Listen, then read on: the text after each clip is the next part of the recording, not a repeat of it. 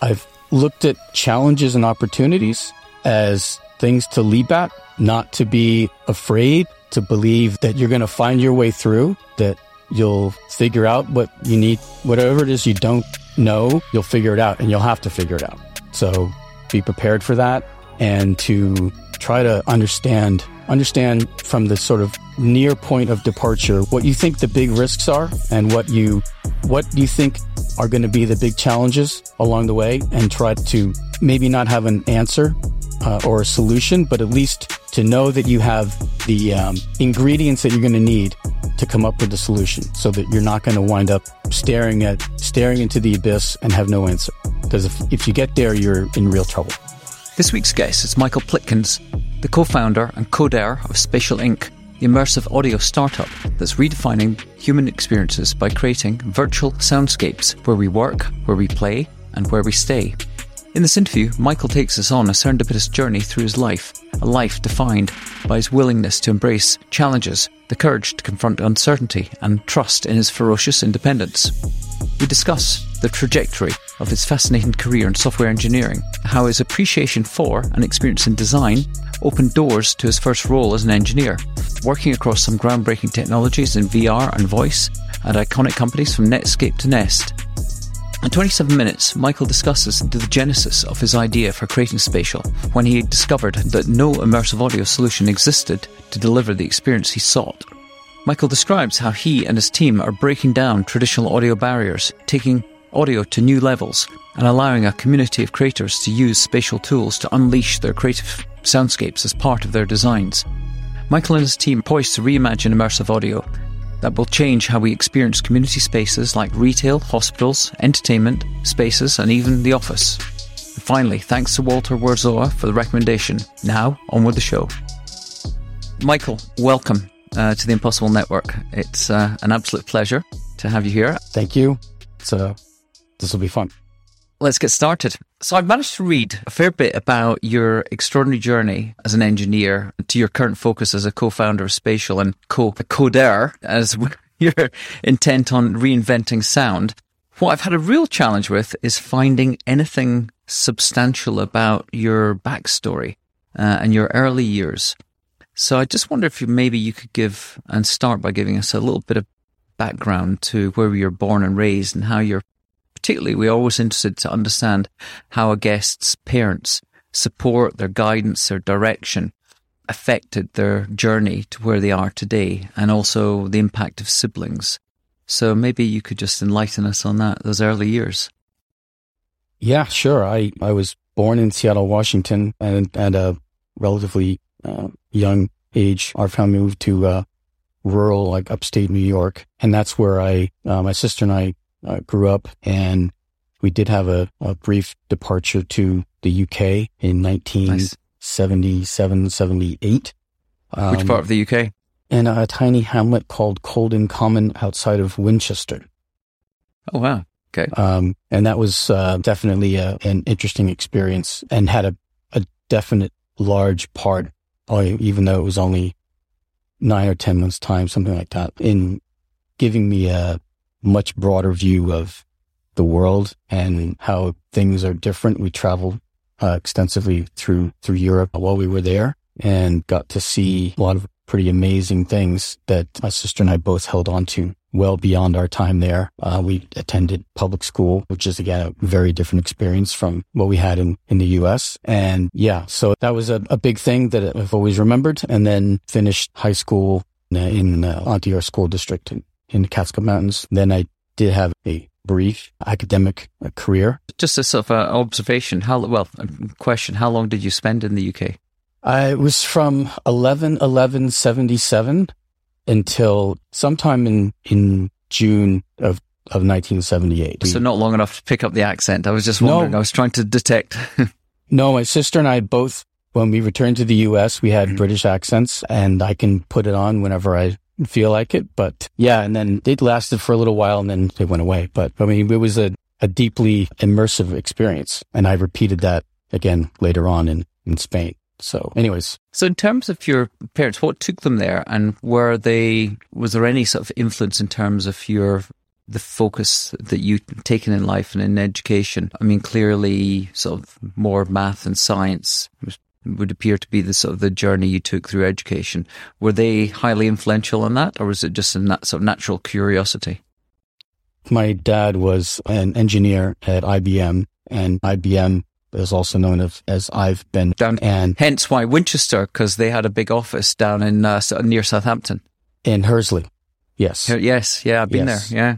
Yep. I actually visited there in 2019. Visited that space, which is, I mean, it's a fantastic, beautiful space with my family. But yeah, IBM brought us to the Hursley office, and then we moved back to our home again in upstate New York. My mother was a librarian in my high school and middle school, so she always had a big thing for reading and all that kind of stuff, which is a great encouragement to explore other places through books, other experiences. And they kind of just let my sister and I find our way along and do whatever we found interesting. And this was again back in the times when it was, okay, kids, go out and play, and you'll hear mom's voice when it's time to come home in the evening, right? And we would just go out and do whatever with friends, and we could roam freely, explore. It was a very kind of country, I guess it would be suburban in a certain context, but also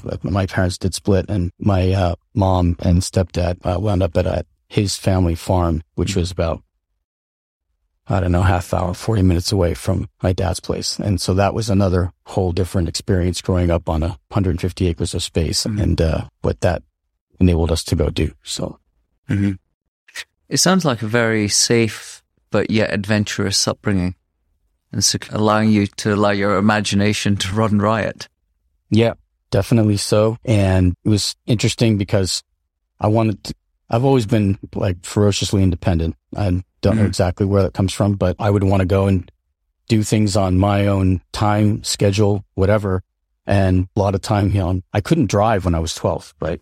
So I had to get around. So that turned into a tremendous interest in cycling. And so I would bike like mad, like all over the place, and explore and get from home to school to job at a young age and back again, just cycling all around. So that was another way to explore, see what's what. And aside from the sort of the time you spent in the UK, were there any other sort of pivotal moments or memories that defined your childhood that you think influenced where you are today that you can recount? One was, certainly was when I was in 6th grade. A friend of mine who I hadn't actually been in touch with for some time, but spent quite a bit of time with at South by Southwest in Austin this past March. He said, "Look, I found this thing in the school library. It's a computer. Let's go check it out." And somehow we escaped from class and went down there and started, and it was an Apple II that the library had recently acquired. Wow. And we started just typing away and exploring the thing and trying to figure out how to modify the games. And honestly, it was that one thing that turned into what has become my entire career. Well, wow. I can call it a career. I've never had a career. I just leap from one thing to the next, but driven by that sort of that pivotal serendipitous moment of encountering the Apple II, and all thanks to Steve Jobs and Woz. Yeah, and then it's been exploring in that frontier and many others, but still ever since. Wonderful.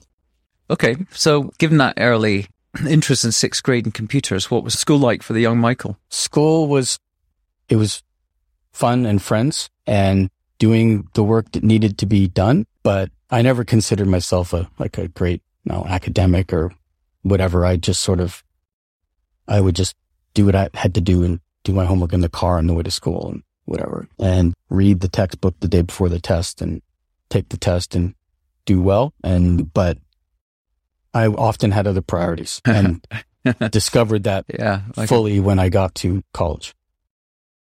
Okay, so with that exposure and encounter with the Apple II, were your early ambitions, say, this is what I want to do with my career, that I want to be? Because at that point, there weren't that many sort of obvious jobs that you could sort of imagine the way the world would expand and the opportunities that would become available for engineers and computer scientists at that time. So what were your early thoughts? And I suppose what aligned to that is what led you to SUNY Albany back then? Or was it a kick in the backside from your father? No, honestly, I wanted to be a fighter pilot. And so did I. I had exactly the same ambition. Yeah. Didn't work out. And some of that, again, came out of the UK and Spitfires and Hurricane, sort of the revered status that those things have in culture. And I read about Chuck Yeager and stuff. And anyway, so I wanted to be a fighter pilot. And then I wound up getting glasses. That was the end of that. So the computer turned into this interesting place to explore. And I'd never really had any particular career ambitions or goals. I kind of stumbled from one thing to the next. But that said, I did early on figure out that I had a knack for twisting the machine to do what I wanted it to do. I did bunch of things when I was in high school. I did hardware projects and really all kinds of stuff. And I thought I was going to be a hardware engineer. And I wound up, before I went to SUNY Albany, I went to Clarkson University for one semester. But that's where I discovered I wasn't going to be a hardware engineer because that requires far more precision than I was into. I don't like following piles and piles of rules. And if you're going to do hardware, there's a lot of things that you have to adhere to. And contrary to what you might think, I'm not a natural at math. I've figured out a lot of stuff along the way, but I found geometry interesting. I really enjoyed geometry and proofs and that kind of thing, which again goes along with logic and what you might do with computer programming, whatever. But math by itself was not particularly interesting. It's more of a tool that's necessary to get something done. So I went to Clarkson University for a semester, then decided I was going to be a hardware engineer. There were various other things. And I said, you know what? Found my way to SUNY over Christmas break, really. I kind of casually submitted whatever academic credentials I had to that point to somebody in an office there over an afternoon, or I guess it was a morning over Christmas break. And I said, I'd like to go to school here if I could. And they were like, okay, well, can we get back to you after lunch? And I said, sure thing. And after lunch, I don't know, I guess I went back there because I didn't have a phone at the time. It was 1988, I guess, 87, 86. But they're like, okay, yeah, you're in. That was it. So I did attend SUNY for 3 semesters. But again, it was when I discovered that I could audit classes. And that meant you could go to the classes you wanted to go to, but you didn't have to take any tests or anything. You could just show up, learn what you wanted, and come and go. I thought that was the best thing ever. So that's what I did for my final semester. And then I moved to Spain. So that was my brief. Well, I had a question about, were there any influential sort of mentors or teachers that were encouraging you or giving you guidance along the way? I don't know, possibly what led you to go to Spain? Yeah, the Spain thing was a definite sort of left-hand turn. So I was working for a professor in the chemistry department. He had a little, what we called a semiconductor theory lab where he explored all kinds of stuff. And as part of that, he had a number of computer systems that needed to be maintained, and they were connected to the larger network at the school. And his name was Dr. Larry Snyder, super smart guy, really nice guy. And, at one point I was the very beginning of Calc 2. I didn't enjoy calculus. And with Calc 2, it got even more painful, where you were expected to memorize all these integrals and be able to recall them on tests and whatever. And I never memorized anything. That was not my style. I would remember the fundamentals that you needed to understand to get from a basic thing to a solution. And so I was always challenged in taking tests because I would never have everything in memory. I would just figure it all out from the fundamentals in real time to answer the questions on tests, which meant I was always up against time. And so when they said you have to memorize all these integrals, I went to the teaching assistant, and I first went to Dr. Snyder, and I said, Dr. Snyder, they're expecting me to memorize all these integrals for Calc 2. Do you remember all this stuff? Because you do real math all the time. And he said, no, I don't memorize any. I don't remember any of that stuff. He's like, he went to a bookshelf and pulled down a book, and he pointed to, there were all these tables inside the front and back covers of, that were these integrals. And He said, when I need this stuff, I go to the book and I grab it out of the book. And so I went to the TA for the course and I said, so Dr. Snyder told me he doesn't remember any of the stuff. He goes and pulls down this book when he needs it. So can I just bring the book with me? And they said, they said, no, absolutely not. And I said, well, thank you very much. I think we're done here. So Dr. Snyder was certainly an inspiration to do the right thing, do what's appropriate. Don't just do whatever because somebody says you should do it. So, another example of your ferocious independence. Yes. Yeah.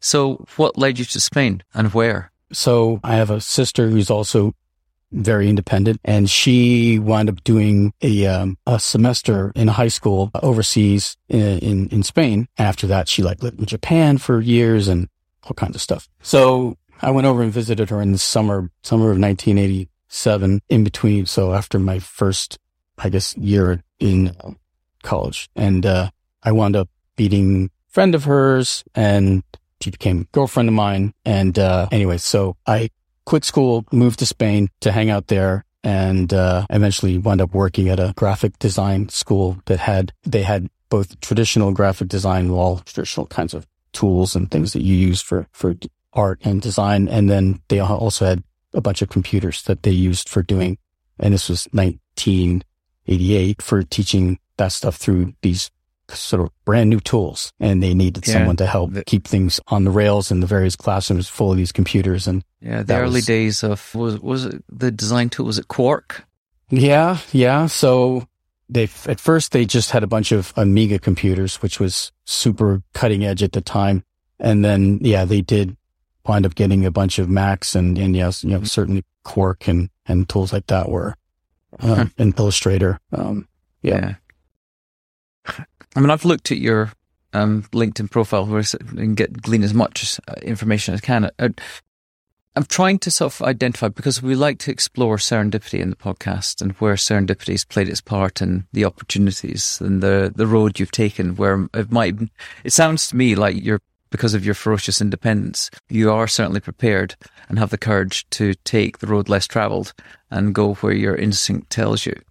But looking at your LinkedIn, you've had this fascinating career, I think you'd probably sort of say, in software engineering, and worked on a whole number of groundbreaking technologies in VR and voice. And you've worked with iconic companies and individuals from Netscape and Nest and people like Mark Andreessen and Tony Fadell. At what point did you, when from Spain, working in a sort of with that design graphics company, what led you to follow that specific path into engineering that opened the doors to these really interesting trajectory that you've been on? So I've always had an interest in design, in good design, in quality design, aesthetics. And certainly when Macintosh was launched, and even before that, Lisa from Apple, they were clearly groundbreaking designs, departures, and innate to them. They had the design, and it was there in every aspect, from deep internals of software, the aesthetics, bringing typography to the mainstream on computers. I made a copycat program on a Commodore 64 that looked like Mac Paint and had a font editor and things like that were built in. So I always had this interest in design. And so going to a graphic design school that was using these modern tools in Spain was, to me, a great natural place to go. And along the way, so the school had two computers, one or two of these very expensive computers called Supernovas from a company called Space Ward Microsystems out of the UK that they use for teaching 3D graphics, modeling, and some animation. And they would basically buddy up two students on a computer, sort of time sharing it to teach this course. And so I believe it was two computers that they had, so they could teach 4 students at a time in this course. And I sort of pointed them at the other 3 classrooms that they had full of these Amiga computers. And I said, you could have 1 person per computer. You could have 60 students if you wanted doing 3D graphics. Let me sort of show you how you could do that. And so they said, okay, as part of what you're doing here, go ahead and you can work on designing a course to teach this stuff. And so I wound up finding tools, programs that they could use for teaching. And along the way, there was a program that I was already aware of. It was called Caligari that was very expensive. And they said, okay, go ahead, purchase it. We bought it. I started using it and it turned out it had some bugs. And I wound up visiting. I went back to the US and the headquarters in New York, met with them, and I kind of said, hey, what's up? Why are there these bugs? And when are you going to resolve them? And they said, well, at the moment, we don't have engineers. And I was like, oh, wow. That would explain things. And me being a punk kid, I said, let me fix it. And they kind of were like, okay, well, I mean, I think they basically said to themselves, what do we have to lose here? We don't have anyone who can do this stuff. And they agreed. They lent me an accelerator card that you had to plug into the computer to be able to run the software, and gave me the source code on floppy disks. And I went back to Spain with that in hand and proceeded to fix the bugs in question, added new features. I used the classroom environment as a testing environment for the features that I added and verifying that I had fixed bugs. And then from there, they basically, after 6 months of doing that and doing 3 software releases from Spain, they basically said, okay, we need you here in the US.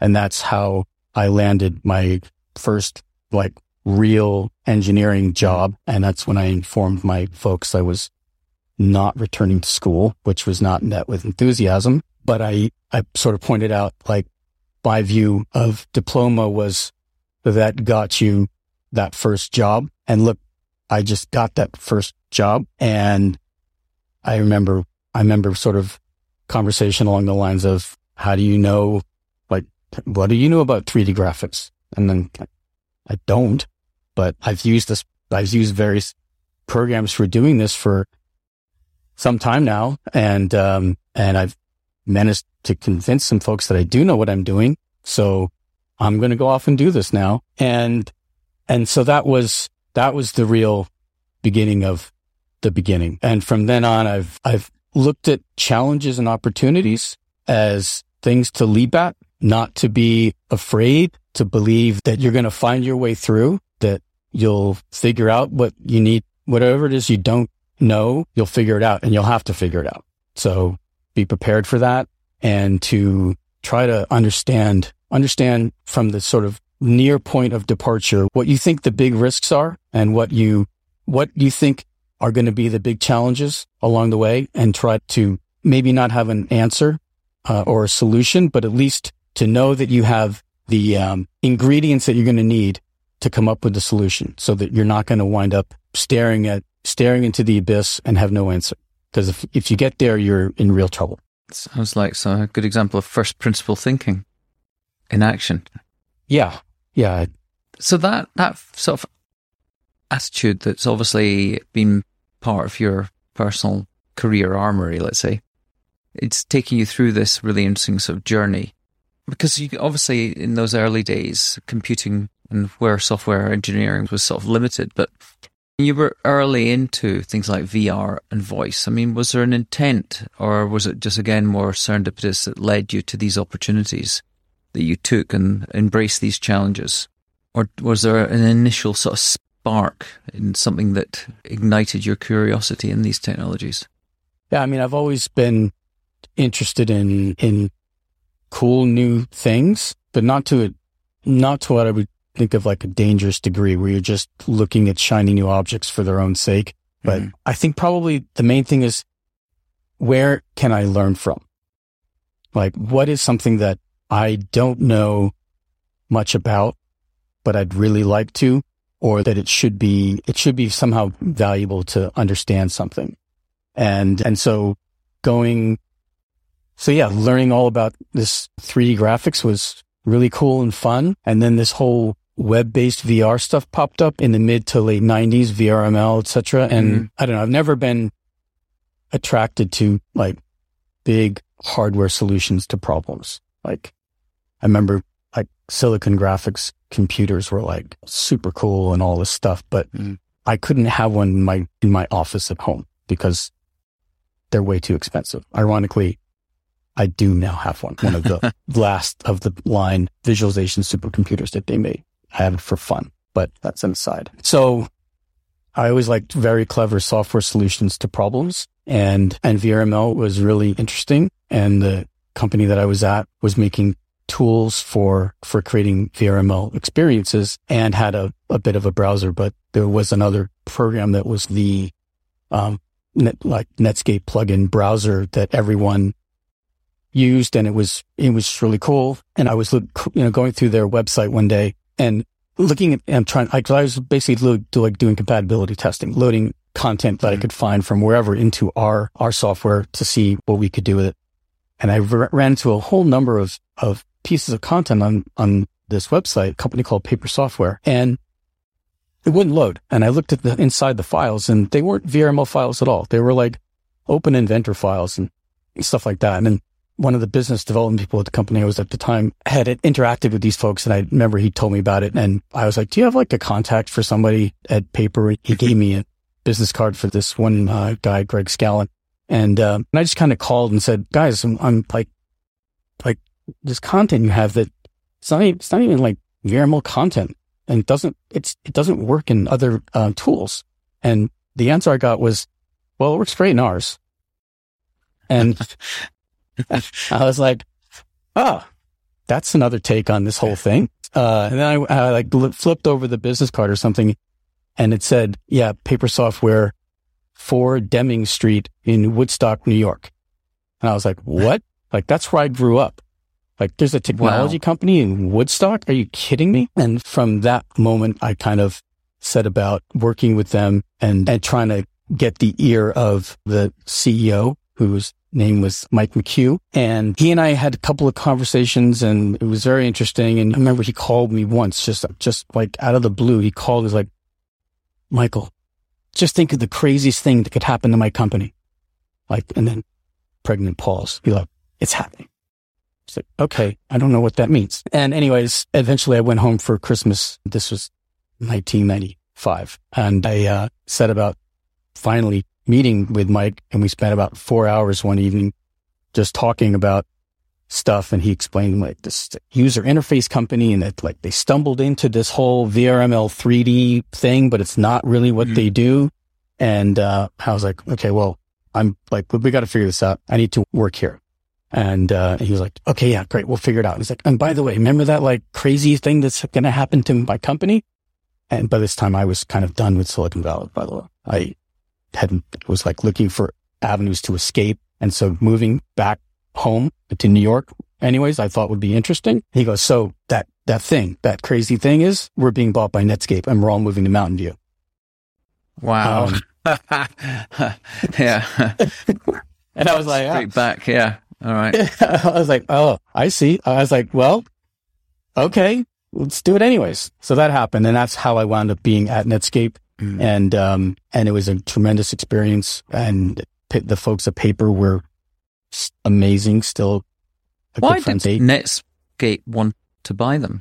What were their plans for integrating into the browser? VRML was a big thing at the time. And Mike was absolutely all about UI technologies and fresh thinking, like really fresh thinking. And I think it was Mike McHugh. That's what they really wanted. Because around that time, that would be around the time when Internet Explorer was tearing Netscape's market share apart. Yeah. So we all went through the browser wars and all this stuff. Mike was a big part of the whole DOJ effort, and kind of after all the dust settled, he wound up leaving Netscape, and everyone knew that there was going to be some new thing he was going to go off and do, and he wound up recruiting some of us, a bunch of us from Paper, to go off and do that next thing. Some of us did wind up following along. That was a whole interesting process by and of itself, and then wound up being part of the founding team at Tell Me Networks is the follow-on thing. So, and you've said, beside your ferocious independence, your embrace of challenges and opportunities, your first principle thinking, there's an inventive side to you, and you founded Spatial, essentially, from what I've read, which feels a little like many founders, to scratch your own itch. Could you talk about that moment in your backyard when the initial idea, that spark of an idea, emerged? Yeah, sure. So we had purchased a pretty decent sized piece of property here in the East Bay, San Francisco Bay Area. So you never really did it. You didn't escape the valley. No, I was at paper for 4 months in New York, and then it was all back to Bay Area. So we purchased this nice piece of property, and we had enjoyed traveling. My wife and I, before our son was born, we've been to Bora, so Tahiti, and we've been to Hawaii a number of times, and all this kind of thing. And we had found some folks that could transform a part of our property into sort of a Pacific island. And I was pretty certain we found the right people to really do a convincing job, right? Make it a really amazing space. And we were just starting the construction on that. And this is all kind of intertwined, so I'm going to diverge a little bit. But my mother-in-law wound up having congestive heart failure just after Thanksgiving in 2016. So the family, we all moved down to basically my wife's hometown, Pacific Grove, temporarily. And so going in and out of hospitals and all this kind of stuff, had plenty of time to think about things, and to a bunch of things that were all coming together. One was this construction project. Another one was we were in these various rented homes, and things would pop up. Like we had one house where there was a beautiful gas fireplace. It was the first gas fireplace I ever seen that looked convincing, right? But it didn't have the right sound. But there was a Sonos player right next to it that could produce sound. And I was like, what if that thing could supply the sound that the fireplace needs to finish the job and make it be convincing? How could I do that? There was a TV on the wall that was off most of the time, but why couldn't it be playing sound, contributing to the environment while the screen was off? Because the TV is actually always on, right? It's just the panel's not on. There was this going in and out of hospitals and the horrible sound experience that was in there, right? And why should anyone that's in a hospital feel comfortable at any level, right? It doesn't matter who you are, like doctor, visitor, nurse, patient, like it's just a horrible place to be. I mean, just being honest. So I thought about our home project and these negative sounds and the missing sounds.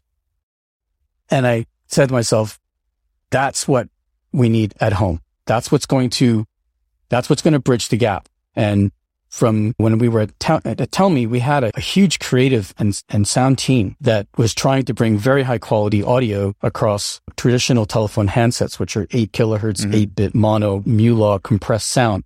It's like super challenging, but we did everything we could to make it great. So I wound up thinking like, okay, great. If we can bring really cool sound to this project that we're building, how would I go about doing that? And I thought about it, and I was like, there must be some stuff out there that I can just go buy that'll make it happen.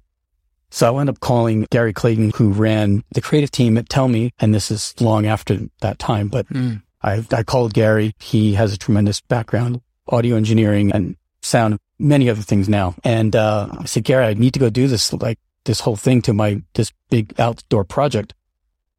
Do you know how to approach this? And he was like, well, I've been out of that game for a while, but I'll tell you what, there's this guy, Walter, who's down in LA, and he does amazing things with sound. He's highly respected. He and team created the Intel, like the ding da ding, right? It's like, here's Walter's number. Just go call him. He'll be happy to chat. And so I did. And I called and I laid out the same thing that I just, talked to Gary about. And he doesn't know me from Adam, but he basically said, well, given what you're talking about, he's like, don't do the hardware thing you were thinking about with a mixing board. Like you can use a computer to do that. And I was like, yeah, but that's going to wind up being some kind of solution that eventually become fragile. And I'm going to be the only person that knows how to use the thing. And I don't think so. So he said, well, then no, there isn't something you can just like go buy off the shelf. He's like, we should probably just go start a company and build it, which had not at all been on my radar or thought, not even remotely. But then from that moment on, the conversation took a turn and I started thinking, well, okay, so I do understand what you can do if you properly capitalize something. And so then the idea got to be a lot bigger. We talked for maybe an hour and change, and then went off and spent a few months thinking about how, what if you actually built a company to go do this, what would I want to do? What kinds of things could we incorporate to make not just the thing that I'm building at home to be a great experience, but to make a whole ecosystem of things, tools that were available. And the idea got to be a lot bigger. And then once I really kind of settled on how to go do it all, and it's really bringing together stuff from back in the RML days, evolution of 3D graphics that I'm very well aware of, that in my opinion, just like the audio world made a turn somewhere and did not have a similar evolution. And again, tools for building content, three-dimensional content, basically all these things from past all kind of fused together into this new thing. And that's when I called Tony Fidel, who I'd worked with quite a lot at Nest, my previous company. And I was like, Tony, I got to go do this thing and I need some help. I'm officially a terrible manager, but I need to build this and I'm going to need help with priorities, product strategy, all this kind of stuff. I'm an engineer. That's not my bag. And he sent an email to Colin Pecoraro and myself and said, go talk. And that was the beginning of the next beginning. So. And Colin was at Nest at the time? No, Colin had worked at Apple and Handspring and Apple again, did the work on the first smartphone stuff really with the Trio products at Handspring, and then went up back at Apple and working on a bunch of things that became Apple TV, underpinnings of HealthKit and AirPlay and things like that. And he was doing his own thing when Steve Jobs' health took a bad turn. He wound up leaving Apple and doing independent projects for a while. And then, we got connected. And I'm not one to do market analysis on anything that I've ever done. It's always an intuition that there's something here that's worth doing. Go do it, and something good will come out of it. So I didn't lead the witness in any way on what this whole project might be. I let him go, and with some good discussion and understanding of what I was talking about, he kind of went off and did his own due diligence on the whole thing and came back and said, I think there's not just a business here, but potentially a very big business. So then in like one hand giveth and the other taketh away. So while he's like, he thinks there's potentially a very big business, he also then immediately started convincing me that I should not go do this, that I had no idea what I was getting myself into, which he was 100% correct about, mainly because I've done startups my entire life. The big ones that I've been at have been sort of Goldilocks stories where getting funding was not a challenge. The story with Nest and getting funding is kind of legendary. Whereas the landscape had changed in terms of VC world, and what we were doing was really kind of in a different direction. And anyways, it was a challenge, but we finally found our way through. It just took blood, sweat, and tears. So sound isn't something I don't think people think much about in terms of designing. We're so used to our encounter with sound as what comes across usually today, either across our speakers in our home, the Dolby experience in the cinema, what you have in your car, or what you have in your ears. And it all tends to be what we believe to be just an evolution of just clarity. And I don't think people think about it in relation to the dimensions that you're trying and what you have unlocked with spatial. I think everyone would probably consider Dolby to be the pinnacle of quality sound, but perhaps you could explain the significant differences and what you're doing with immersive sound and how it enhances not just your personal experience, but environmental experiences.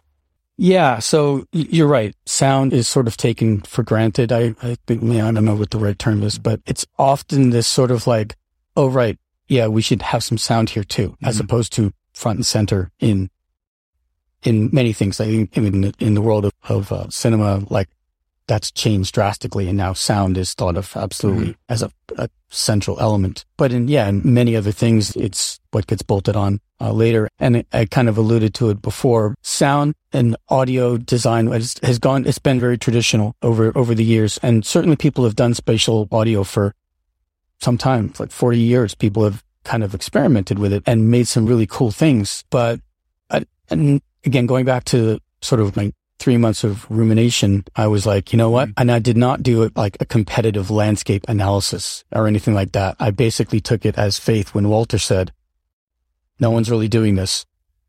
Go figure it out. I said, okay, that's all I need to know. And so then I looked at it from my point of view of how you create a complete end-to-end solution so that people that have a creative intent and they understand that having sound would be a great element to add to some experience, or in some cases be the entire experience. How can you enable that to happen and not saddle them with rigid requirements about, even stereo sound? Generally speaking, there is a single location where you're listening to it that is the great experience. And as you deviate from that sweet spot, as it's called, the experience breaks down. So how do you just make it so that you can put some speakers, because this is all about shared experience. It's not about an isolated experience with headphones. People can be together in a space and they're all wearing headphones. Like that's still an isolating experience, right? Let's get rid of the headphones entirely. Let's get rid of gear, devices, whatever. Have people that are together in a space. There's an experience that's going on and sound should be a part of it front and center, or again, as I said, could be the entire thing, and enable people to do that in a way that is friction free in terms of, again, going back to like no requirements for how you place speakers. Place them wherever it makes sense, wherever you can. We need to know where they really are because we do have to apply a whole bunch of math in order to project a sound into that environment, and knowing where the speakers are is an incredibly important part of that. So install speakers, pick whatever works for you, and then enable really great audio creation to be something that you don't have to be in the trade, right? You can be a creative individual who knows what they want to do and bring to them tools that are very accessible so that you don't have to have that studio background and understand the physics of what happens to sounds as they're moving around, or they move very far away, or they get very close. Do those kinds of things automatically so that you can get a great experience without having to have that deep understanding. And think of this sound as fundamentally not about a bunch of channels that are being mixed together, but as these real world objects that have these properties to them and behaviors, and they can move all around, and you're composing everything in real time, and it's not on a rigid timeline. It can be, if you want to do it that way, that's fine. But we bring a lot of tools to the game and again, a lot of it has parallels to how gaming audio is done, but we're trying to make this as something that's a lot simpler to do than having all the understanding of how to run a gaming engine. But again, with a bunch of parallels, but make things that can be or much more organic sounding, that you can have some event occur within the simulation that causes something to start happening, and that thing can start not necessarily immediately at that moment, but it can vary. It can start 5 to 20 seconds from now, and every time that event comes in, that time can vary, so that you don't have things again on this rigid timeline, because that's not how nature works, right? Things have their own free will. Things just happen when they ought to, or they feel like they should. So let's take a use case then.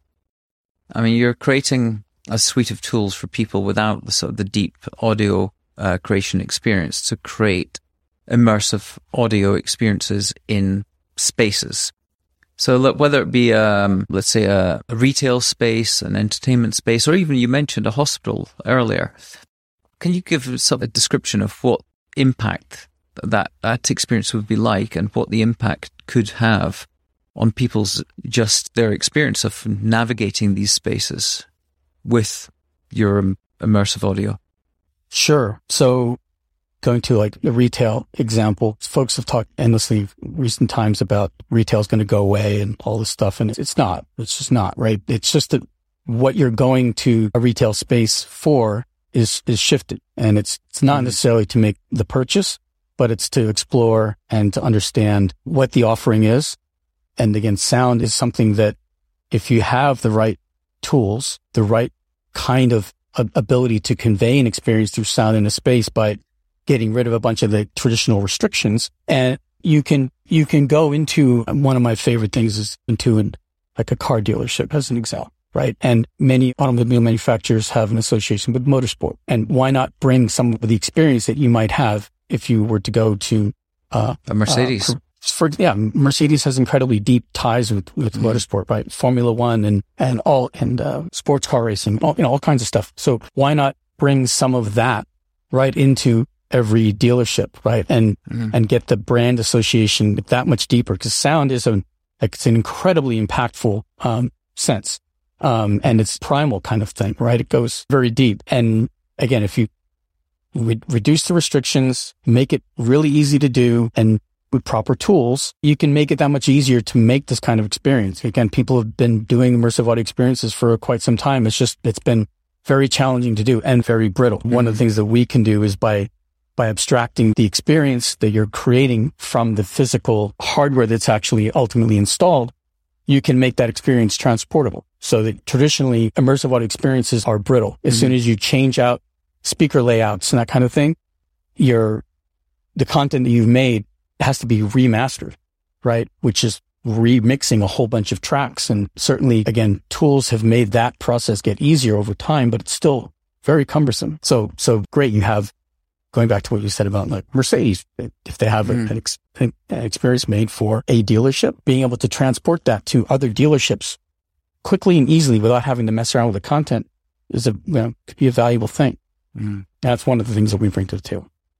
From the way you describe it, it sounds like what you're doing is creating essentially a suite of tools to allow creative people to reimagine the audio experience of a brand in the same way that people have designed look and feel or designed, let's say, digital experiences if in a digital space or a physical environment from, let's say, a interior design standpoint. What you look at and what you touch and what you walk through, you're giving almost a palette for creators to reimagine the audible experiences of a brand or a space. Is that fair? Yes. So where would creators, if someone is working, I've given an example. It's funny. I went to an event, Electrify Expo here in Austin just before the holidays. And although EVs don't have sound, the Mercedes were there, BMW were there, Mini, every brand you can imagine that's trying to sort of push, apart from Tesla, push forward their whole proposition on EVs. It was silent.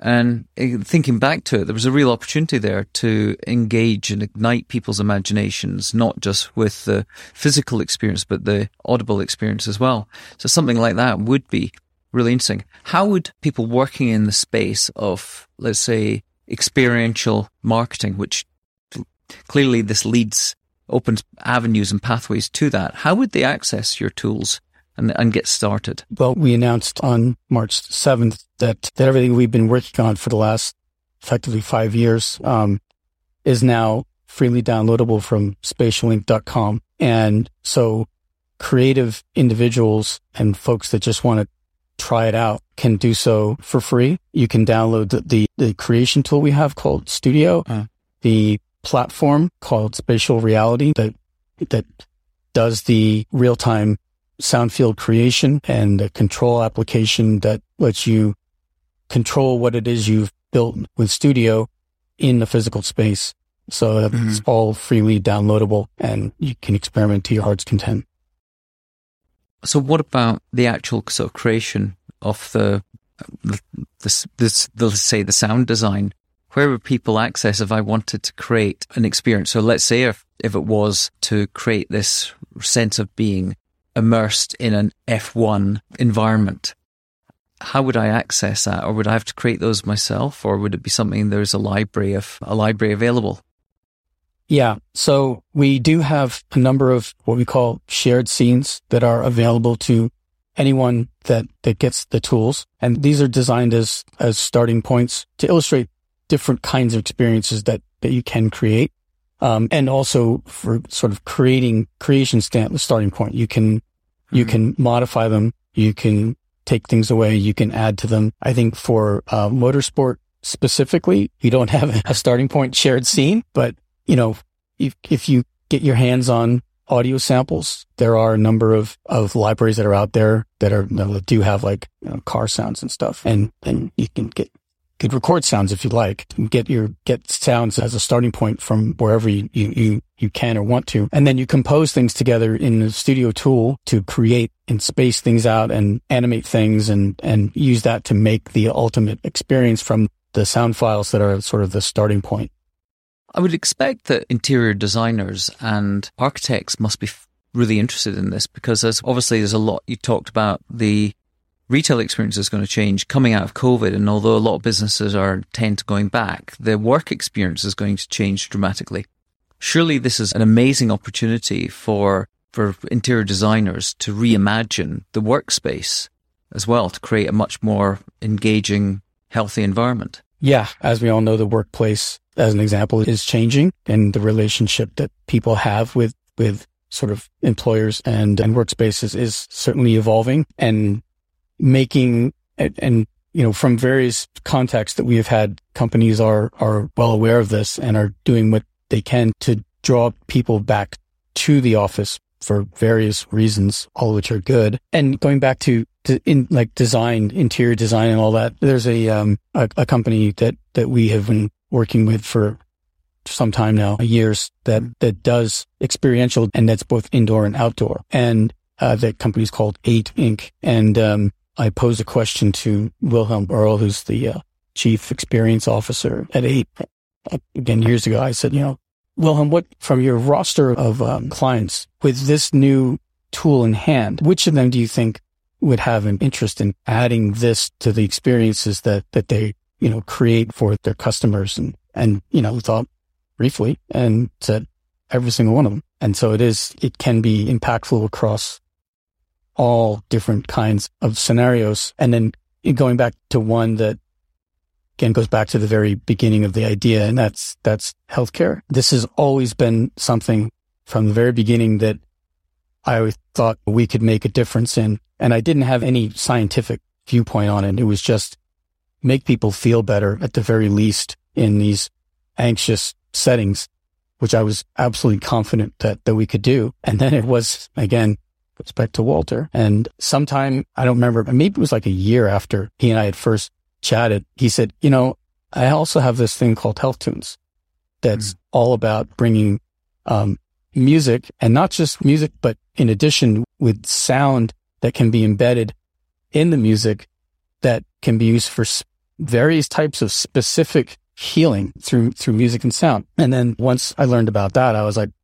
wow, so it's not just making people feel more relaxed, making people feel better, but you can actually apply medicine through sound to make people get better. And so that's been a wonderful thing, and a great sort of addition to this entire thing is that capability. And again, it's not just us. It's not just our aspiration. It's happening now. We have wonderful partner, Wellstar, that is actually using all of this in hospitals currently for frontline workers to get better using music and sound in their hospital locations. And the results have been tremendous. They're overwhelmed by the outcomes, the improvements that this can have. Wow.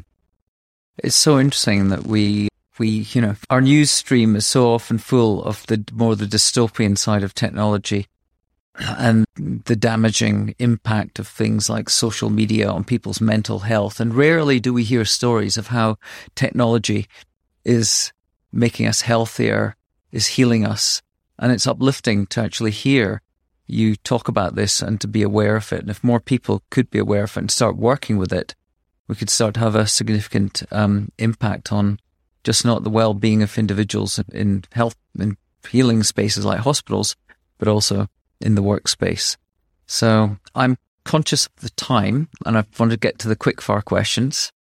And I should say we'll share all the links to your tools that are available to designers and creatives in the show notes. One just final question before we get to the quickfire. Obviously, you are at the very start of what feels like the beginnings of this amazing audio journey. Do you have a sense of where you're going to be, would like to be in about 10 years with this? If you could fast. Yeah, I mean, I love to bring people together in awesome shared spaces and remove some of the barriers that technology has honestly created. I don't enjoy wearing headphones. I rarely do. Irony of ironies. People walk around staring at their phones all the time and these devices, and there are a number of things that I absolutely want spatial not to be. And that, it's not about big data. It's not about gathering. It's not about people as content. It's about truly social experiences as opposed to the online social spaces that are not always positive things. I think what we're doing can use it for real good. Excellent. Okay. Quick fire questions. What principles do you stand by? Do things that are worth doing and solve problems that are worth solving. Nicely put.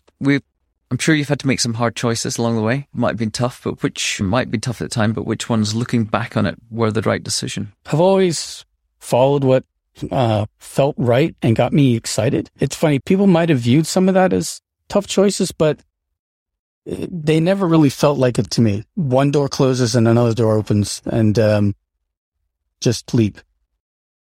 Okay. Aside from your backyard, where you go to discover new ideas? All over the world.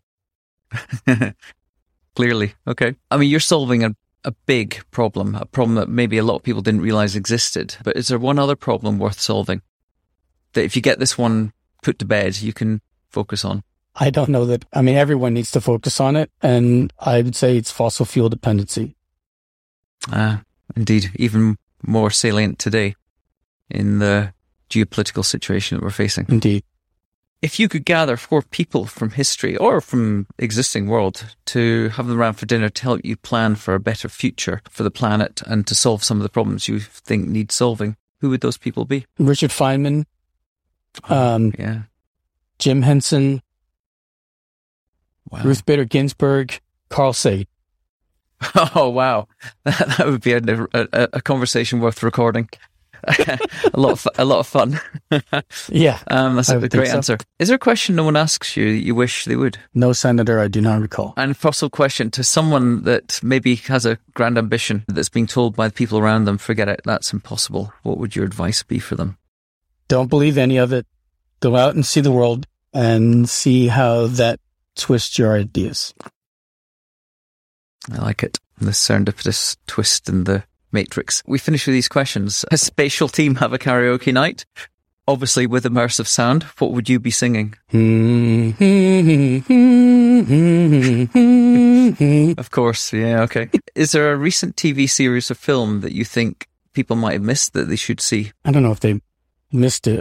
I rather enjoyed the Foundation stuff that was on Apple TV.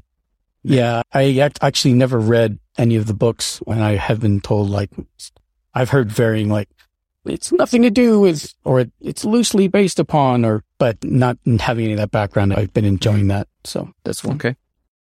And is there a book you would like to offer our listeners that come up with good comments in the comment section or Instagram? Creativity Inc. by Ed Catmull. That's a great one. Yeah, fantastic book. Yeah. Yeah, that's great. Creativity Inc. Someone had that once before. It's a good one. And the final question, who should we interview next? Ivy Ross. Ivy? Ivy Ross. Ivy Ross. Oh, could you explain who? She is currently at Google and involved with all of the design aspects of their hardware products. And I'm certainly more beyond that, but.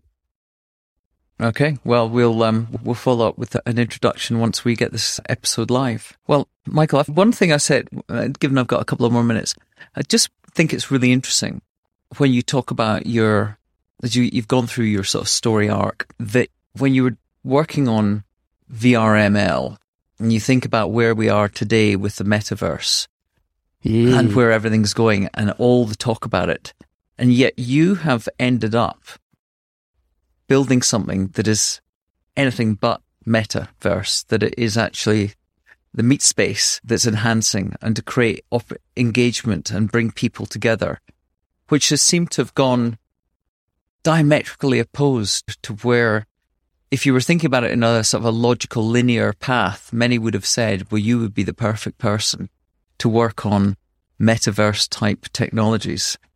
And when you think about books, when we talk about sci-fi and books like Neil Stephenson's Snow Crash and what he was projecting back then, I don't think you could ever have imagined anyone would have ever written a book that would lead us to talking about creating richer, more meaningful, more engaging, more healthier experiences in the real world.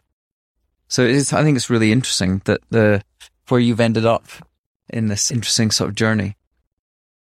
Yeah, the VR world, I'm not sure where that's all going. Again, it's putting on gear to go and meet people in this very artificial space. I like to meet people in the real world. And I certainly think that there are circumstances under which putting on the gear, because people can be very far apart, and there are ways that you can use that experience to bring people together. But, I don't think Ready Player One is kind of where I ever want to be. Mm-hmm. No, I'm with you on that. Yeah. I do think it will be interesting to see how, I know a lot of people talking about what Apple are doing with their AR engine and what they may launch in terms of that it won't be VR, but it's going to be more AR integrated and related. So I think it will be interesting to see how we can navigate the physical space, but maybe with a digital layer with enhanced sound. I think that's when it's going to become really interesting. Yes, that's a space that I am very interested in. Yes. Yeah. Okay. Well, we look forward to the next chapter and what's emerging. I'm certainly going to be testing out your software myself and playing around with it, and I'll be telling other people. So we'll hopefully meet at next year's South by Southwest if you're back again. I'm afraid I missed out on it this time, but I really look forward to it. And just thank you and acknowledge you for your embrace of challenges, opportunities and uncertainty, and for your ferocious independence, because it's an inspiration, hopefully, to many people. Thank you. This has been fun, and happy to help you along the way when you want to build some stuff. Excellent. And anybody else. Look forward to it. All right. Well, thank you, Michael, and we'll speak to you soon, hopefully. Thank you. Okay. Bye-bye. Okay, that's all for this week, folks. If you're enjoying the show, please either follow, download, or subscribe on your preferred podcast player. We'd also appreciate a rating and a review, as it helps more people find us. And if you have a guest you think we should interview, just email us at info@theimpossiblenetwork.com or message us on Instagram @theimpossiblenetwork. This is a Fabrica Collective production, so have a great week, and we'll be back next time with another inspiring guest on The Impossible Network.